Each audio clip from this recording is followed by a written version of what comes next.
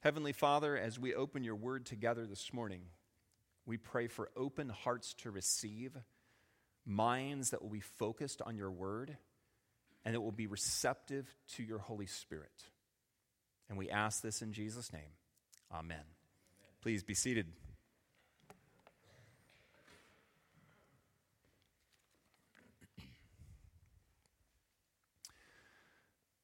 On Thursday or Friday, I pulled into the Target parking lot, and it was very full.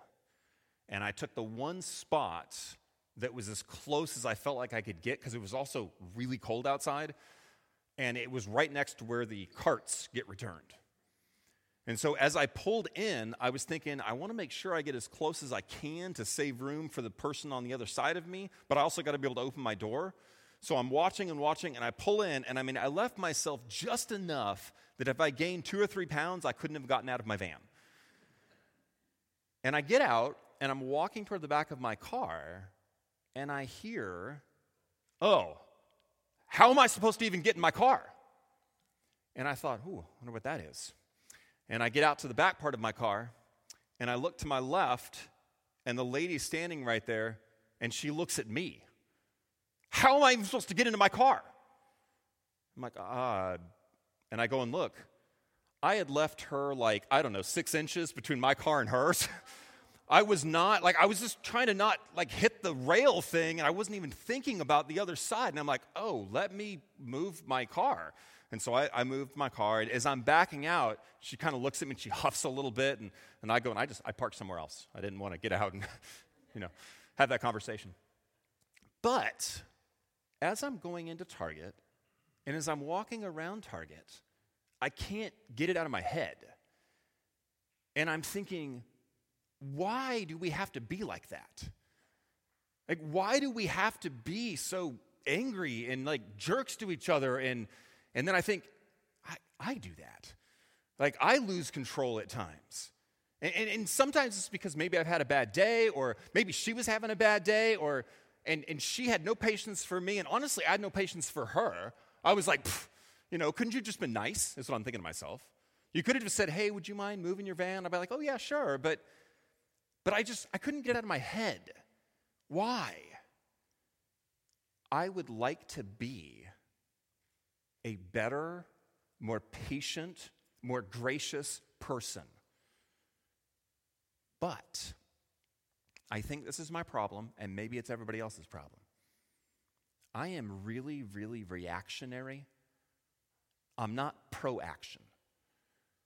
I got into that circumstance, it happens to me, and I think, I want to be different.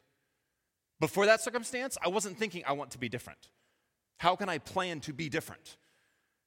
Instead, things happen to me, and then I respond, and somehow that's supposed to make it all better. What if our spiritual lives were planned? What if we had strategy for our spiritual lives? Open up your Bible to John chapter 1. We're going to pick up in verse 35. It's on page 1510. This is right after the gospel reading. John chapter 1 and verse 35, page 1510.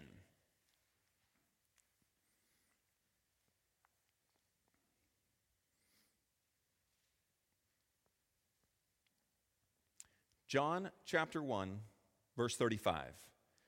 The next day, John was there again with 2 of his disciples. When he saw Jesus passing by, he said, "Look, the Lamb of God." Now notice, this is the next day. John has a whole group of disciples. They come out to the Jordan. They listen to John's teaching. They follow him as their rabbi. They are doing what John wants them to do, but one of the things John keeps saying is there's somebody else coming. I want you to follow him. And so in this case, John has already testified, and what we read in the gospel was about John going, this is the one. But on that day, nobody followed. Now we're the next day. Jesus comes back. And John says again, look, that's the Lamb of God. And here's what happens. When the two disciples heard him say this, they followed Jesus. Turning around, Jesus saw them following and asked, "What do you want?" This is a crazy little scene. And here's what I imagine. These are the first words Jesus speaks in the Gospel of John. What do you want? Not exactly what you tend to think about with Jesus. More like, I love you, you're wonderful, your sins are free. What do you want? And what I picture is almost this kind of thing. Do you know when you're standing in a room and one of your children walks in and they just stand there kind of shuffling back and forth a little bit, and you know they have a question for you, but they're not saying anything. And eventually you're like, what? What do you want? Well, Jesus is walking along, and suddenly there's two guys behind him not saying anything. And so he stops, and he turns, and he goes, what do you want? It's a really, really important question. It is a question that I think he would ask every single person in this room. What do you want? Why are you following me? What's your plan? What is it you're seeking after? By coming behind me, what do you want? And I think there are at least two reasons why he asks this question and why it's so important for us to think about. Here's the first one. Turn, if you will, to the book of Mark. We're going to go another gospel here. I'll give you the page number as soon as I get to it. Mark chapter 1, it's page 1425. Part of Epiphany is learning who Jesus is. Last week, I talked about the way he views righteousness, not just as what we do, but how we do it. That for Jesus, holiness is definitely making the right decisions, but it's also what you do when you make those decisions, how you live that out. It is identifying with others. It's empathy, it's grace, it's all of those things that he has as part of righteousness. Here's a second thing about Jesus. Mark chapter 1, also verse 35. Very early in the morning, while it was still dark, Jesus got up, left the house, and went off to a solitary place where he prayed. Simon and his companions went to look for him. And when they found him, they exclaimed, "Everyone is looking for you." Now, that's the scene. All right? Little background to this. Jesus has spent the day before this, the entire day into the night, teaching and healing and driving out demons. He has had a heck of a long, busy, tiring day right before this. And yet, the very next day, he gets up early in the morning before everybody else, while it is still dark, and he goes out and prays. While he's doing that, some people come to him, his disciples, and they go, "Hey, there's a whole crowd that is excited about you. They're looking for you. You are super popular." Here's the response. Jesus replied, "Let us go somewhere else, to the nearby villages, so I can preach there. That is why I have come." So he traveled throughout Galilee, preaching in their synagogues and driving out demons. This is what I want to tell you about Jesus. He knows what he is about, and he plans to fulfill that. Jesus knows his mission, and he organizes his life to fulfill it. He knows he needs to preach in all these other towns. He needs to go share the gospel. So what does he do? He gets up early before anyone can distract him, so he has time with the Father to prepare to go and do his preaching.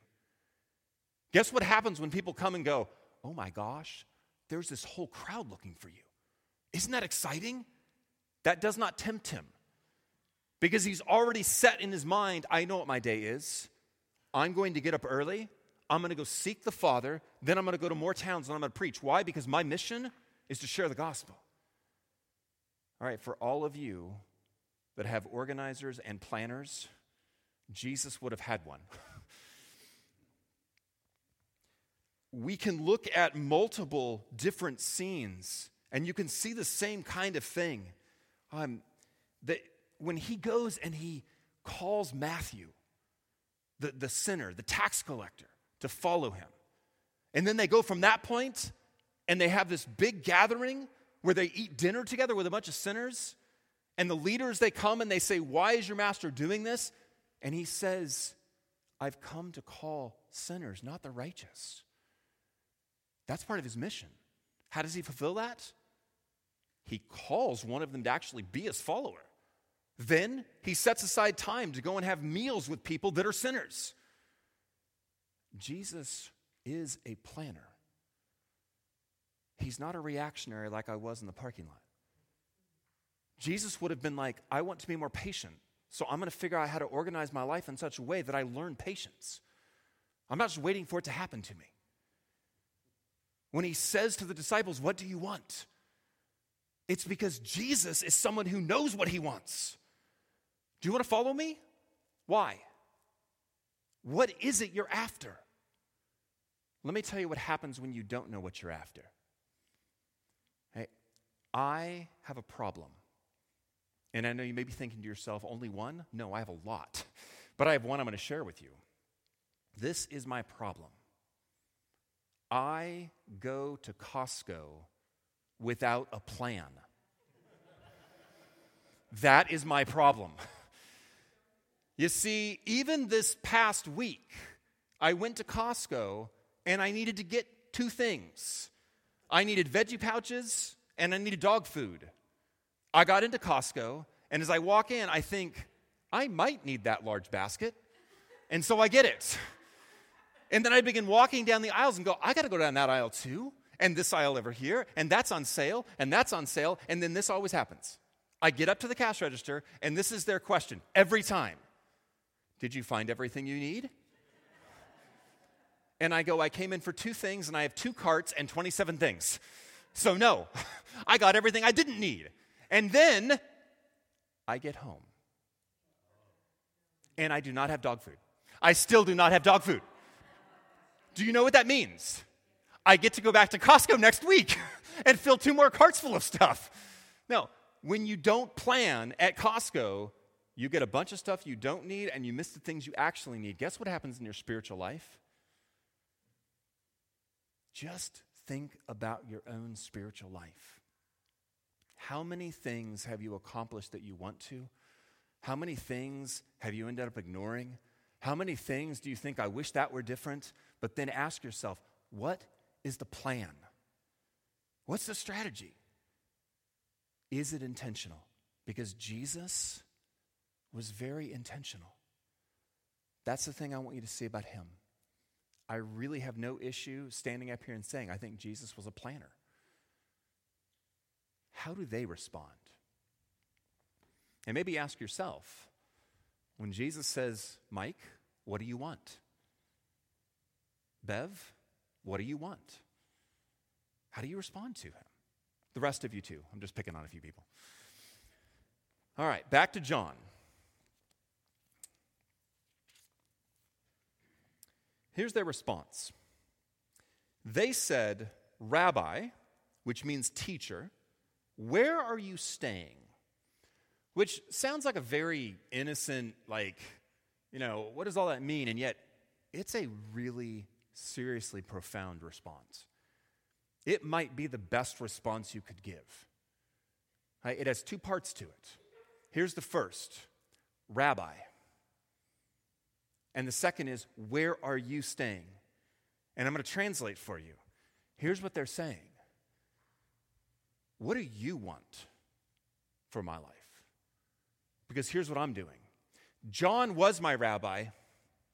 Now you are. I want to know where you're staying because I want to come be with you to learn from you.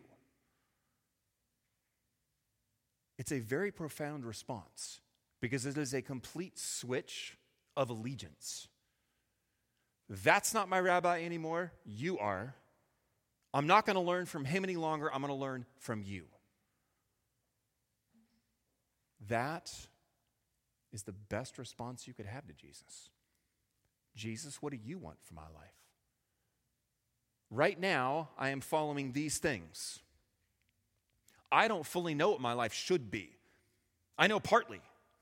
I'll know more after I sit under you. And you teach me. Where are you staying? So we can come be with you and learn from you. And that switch of allegiance, I think, is something that,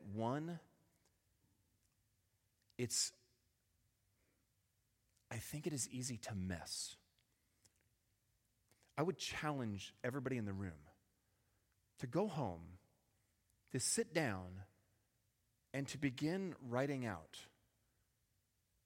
why do I do the things I do? What is actually most important to me? Why do I make some of the decisions I make? Why do I treat people the way that I treat them? And see how many of those things genuinely, authentically go back to Jesus. Because I know in my own life, there's a lot more of my life that should go back to Jesus, and it doesn't. It goes back to insecurities. It goes back to laziness. It goes back to apathy. It goes back to, I just want certain things. How much of it goes back to him? Because that switch for these disciples, it's so visual. I mean, they literally go, this was my teacher. We used to come out to the Jordan River, and we would listen to his teaching. Now, this is my teacher, and we're going to walk back with him wherever he's staying and sit with him and learn from him. We don't get that visual. We do have the experience, though, multiple times in life. So if you've ever moved across country, you get an experience of very distinct life. So from Texas to Iowa, it's really different. If Texas was one rabbi and Iowa is now the rabbi, it's very different. Now, the most obvious, as everyone has told me over and over again, and I've experienced, is the weather. Right? If you have the Texas rabbi, you basically have 2 seasons. It's either kind of cold or super stinking hot with like a week of fall and a week of spring. And then you come here and you actually have some seasons, but it's really stinking cold, but really pretty in the fall. And just gorgeous, especially this past fall. That was awesome. But there's a lot of other things that are different too when you make that move. We had to buy different clothing because we weren't ready for this. We are now shopping at a Hy-Vee. We didn't have a Hy-Vee. When we have to decide we're going to go somewhere, we have to think so differently because in Frisco, Texas, there's all of these very fast roads, toll roads, 70 to 75 miles an hour, and you might travel like 15 miles to go to some place. Here, if you travel 15 miles, you're outside of the city. And if you tell somebody to go to this place and they're on one side, they're like, that's too far away. I'm thinking, what are you talking about? Like I could ride my bike there. It's really different. Sports. Oh man, when you're in the Mecca of Dallas and the Cowboys and the Mavericks are your favorite team and then you come here. Oh, by the way, Lisa, we're up to 8. 8 Dallas Cowboy fans now. Because my son joined our team. It's really different. Here's the symbol. When I went in to get my Iowa license, they wanted me to turn in my Texas license. I didn't have to. If you're in Illinois, you have to. You can't get it without doing it. Here, they just ask you to, but you can keep it if you want. I turned it in. But like all of a sudden, my identity was Texas. Now it's Iowa. It should be that radical in following Christ. And part of the way it becomes that is how he responds to them. Verse 39. Come, he said, and you will see. So they went and saw where he was staying, and they spent the day with him. It was about 4 p.m. Here's what Jesus says. Then come. Come to me. Come with me. Right? Christianity is an action religion. It's not just an intellectual religion. It really isn't just about what you know or believe or think. Right? Think about how Jesus says, I'm going to summarize the whole Old Testament. Love God, love your neighbor. Those aren't thinking things, those are doing things. What he says to the disciples, if you obey my word, then you are my disciples, then you will know the truth, then you'll be set free. It's very action-oriented. And it's not to say that knowledge and everything isn't important. They're going to go learn from him. We need to learn from him. But it is about coming to him and doing those things he tells us to do. You can't see until you come. There are no previews like in movies. You know, you get to watch that little segment and you're like, oh man, that's a great movie. That's not really how Christianity works. You only see the fullness of what it means to follow Christ as you step into following him. As you see faith work in your life. As you go, Jesus, I don't want to do this, but I'm going to do it because you told me to, and all of a sudden the Spirit starts working in your life. Because Christianity is an action, faith religion. We come and then we see. How do you come to Jesus? I don't know. Let's start with what we talked about at the beginning. Maybe start thinking about your spiritual life and going, what if I were to organize my life around my spiritual walk? Now, everybody's here on a Sunday morning, so some part of it is organized around that. What else is? What other parts of your life are actually organized to learn from, follow, and obey Jesus? As a church, I just shared in the announcements what we're going to be doing in 2023. In order to build this community, there's a couple things we're going to do. What if you organized part of your spiritual life around those things? So you participated in what your church was doing in building faith, building family, and building relationships. Organize your life around your spiritual life. That's what he's calling us to.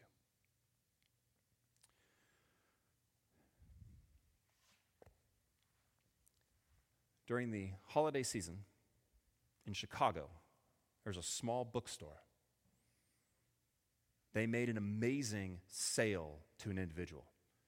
They sold $800 worth of cookbooks and art books.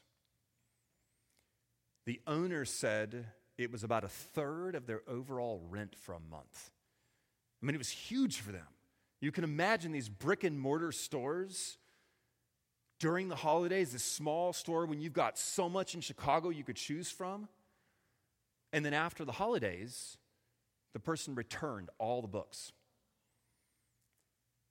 They bought them to decorate their house during the holidays.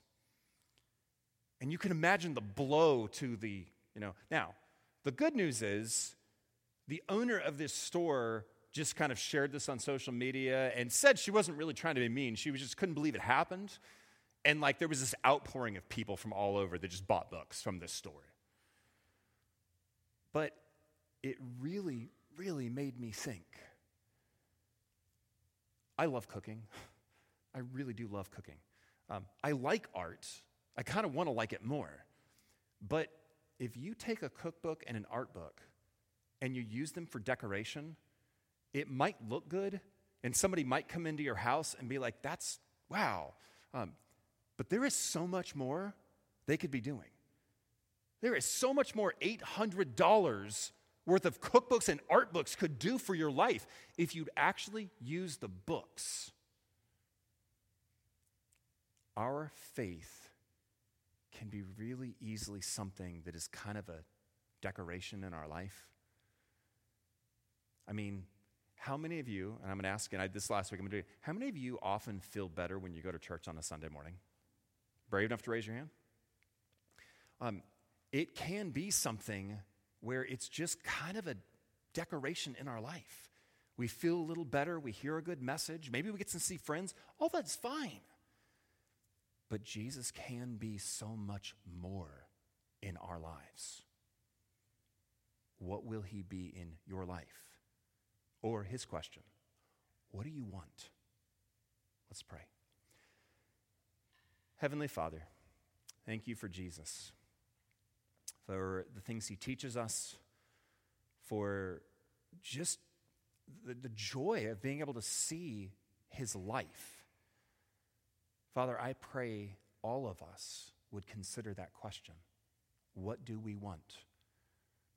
And if the answer is whatever Jesus wants for our life, then we too would come. We would begin to organize our lives. We would think of planning out our spirituality that we might grow and become more like Christ. And it's in his name that we pray. Amen.